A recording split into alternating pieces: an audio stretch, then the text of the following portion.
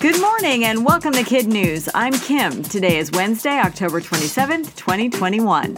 And we begin with a rescue dog down under turning the tables and doing the rescuing. Bear is an Australian coolie that not too long ago had trouble finding a forever home because of his nonstop energy. But that negative turned into a positive for a nearby university that needed dogs for its detection team. The school took him in and taught him to find wild animals stranded by natural disasters.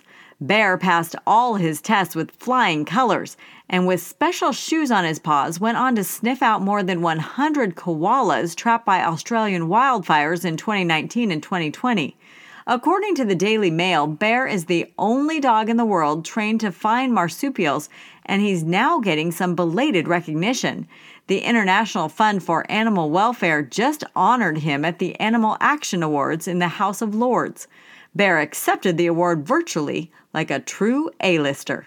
A soccer icon has hung up her cleats. Carli Lloyd took the field with the U.S. women's team for the last time in St. Paul, Minnesota last night.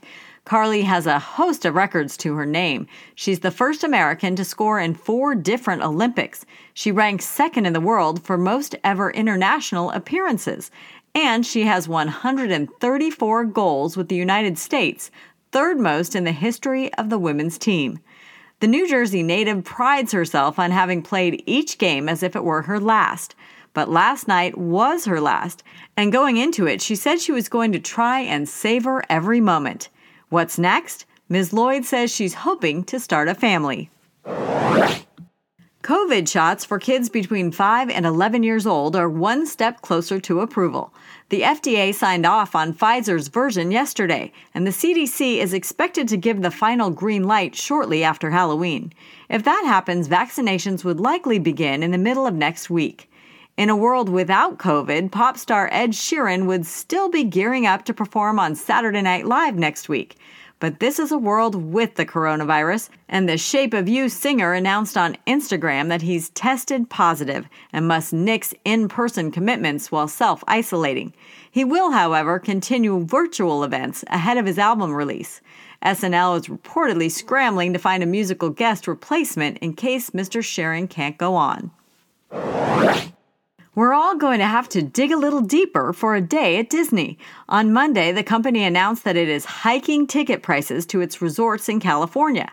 Getting in the gates on the most popular days will now cost as much as $164. For comparison, that same ticket cost $41 back in 2000.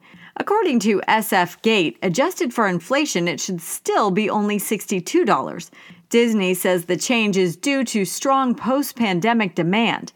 The one tier that didn't go up, a ticket to get in on an unpopular day, like during the week when school is in session. For now, that is holding at $104. The Rover and Chopper, currently making tracks on Mars, are taking their show on the road. Well, their twins are. NASA announced this week that Perseverance and Ingenuity lookalikes will tour the country, visiting science museums while their siblings continue roaming the red planet. The tour, Roving with Perseverance, starts this week in some states and will feature life-sized models of the rover and rotor craft, interactive displays, and in some cases, real-time talks with NASA scientists and engineers. We've included a link to the tour dates and more info at kidnews.org under the Extra Credit Resources tab. In today's Kid News Notes, the population of North Atlantic right whales is heading in the wrong direction. According to CBS News, there are only 336 left, and that is a 20-year low.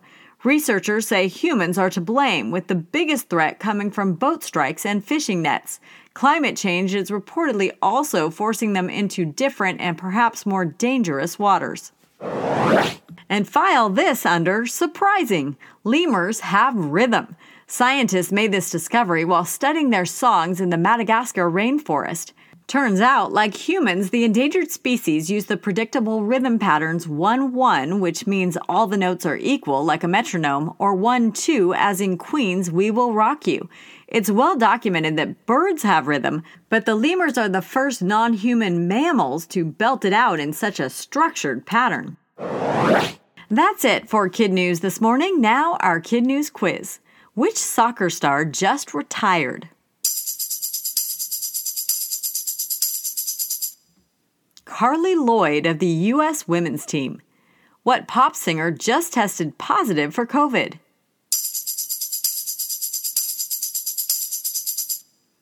Ed Sheeran. What did Disneyland just announce?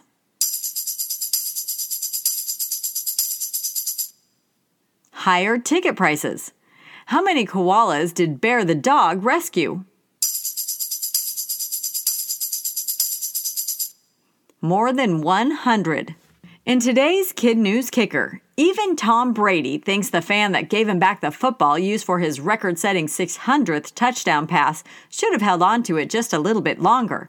Byron Kennedy said no twice when first approached. On the third ask, he coughed it up for, according to the Tampa Bay Times, 2 signed jerseys and a signed helmet from Brady, tickets for the remainder of the season and all of next, and a voucher to the team's store.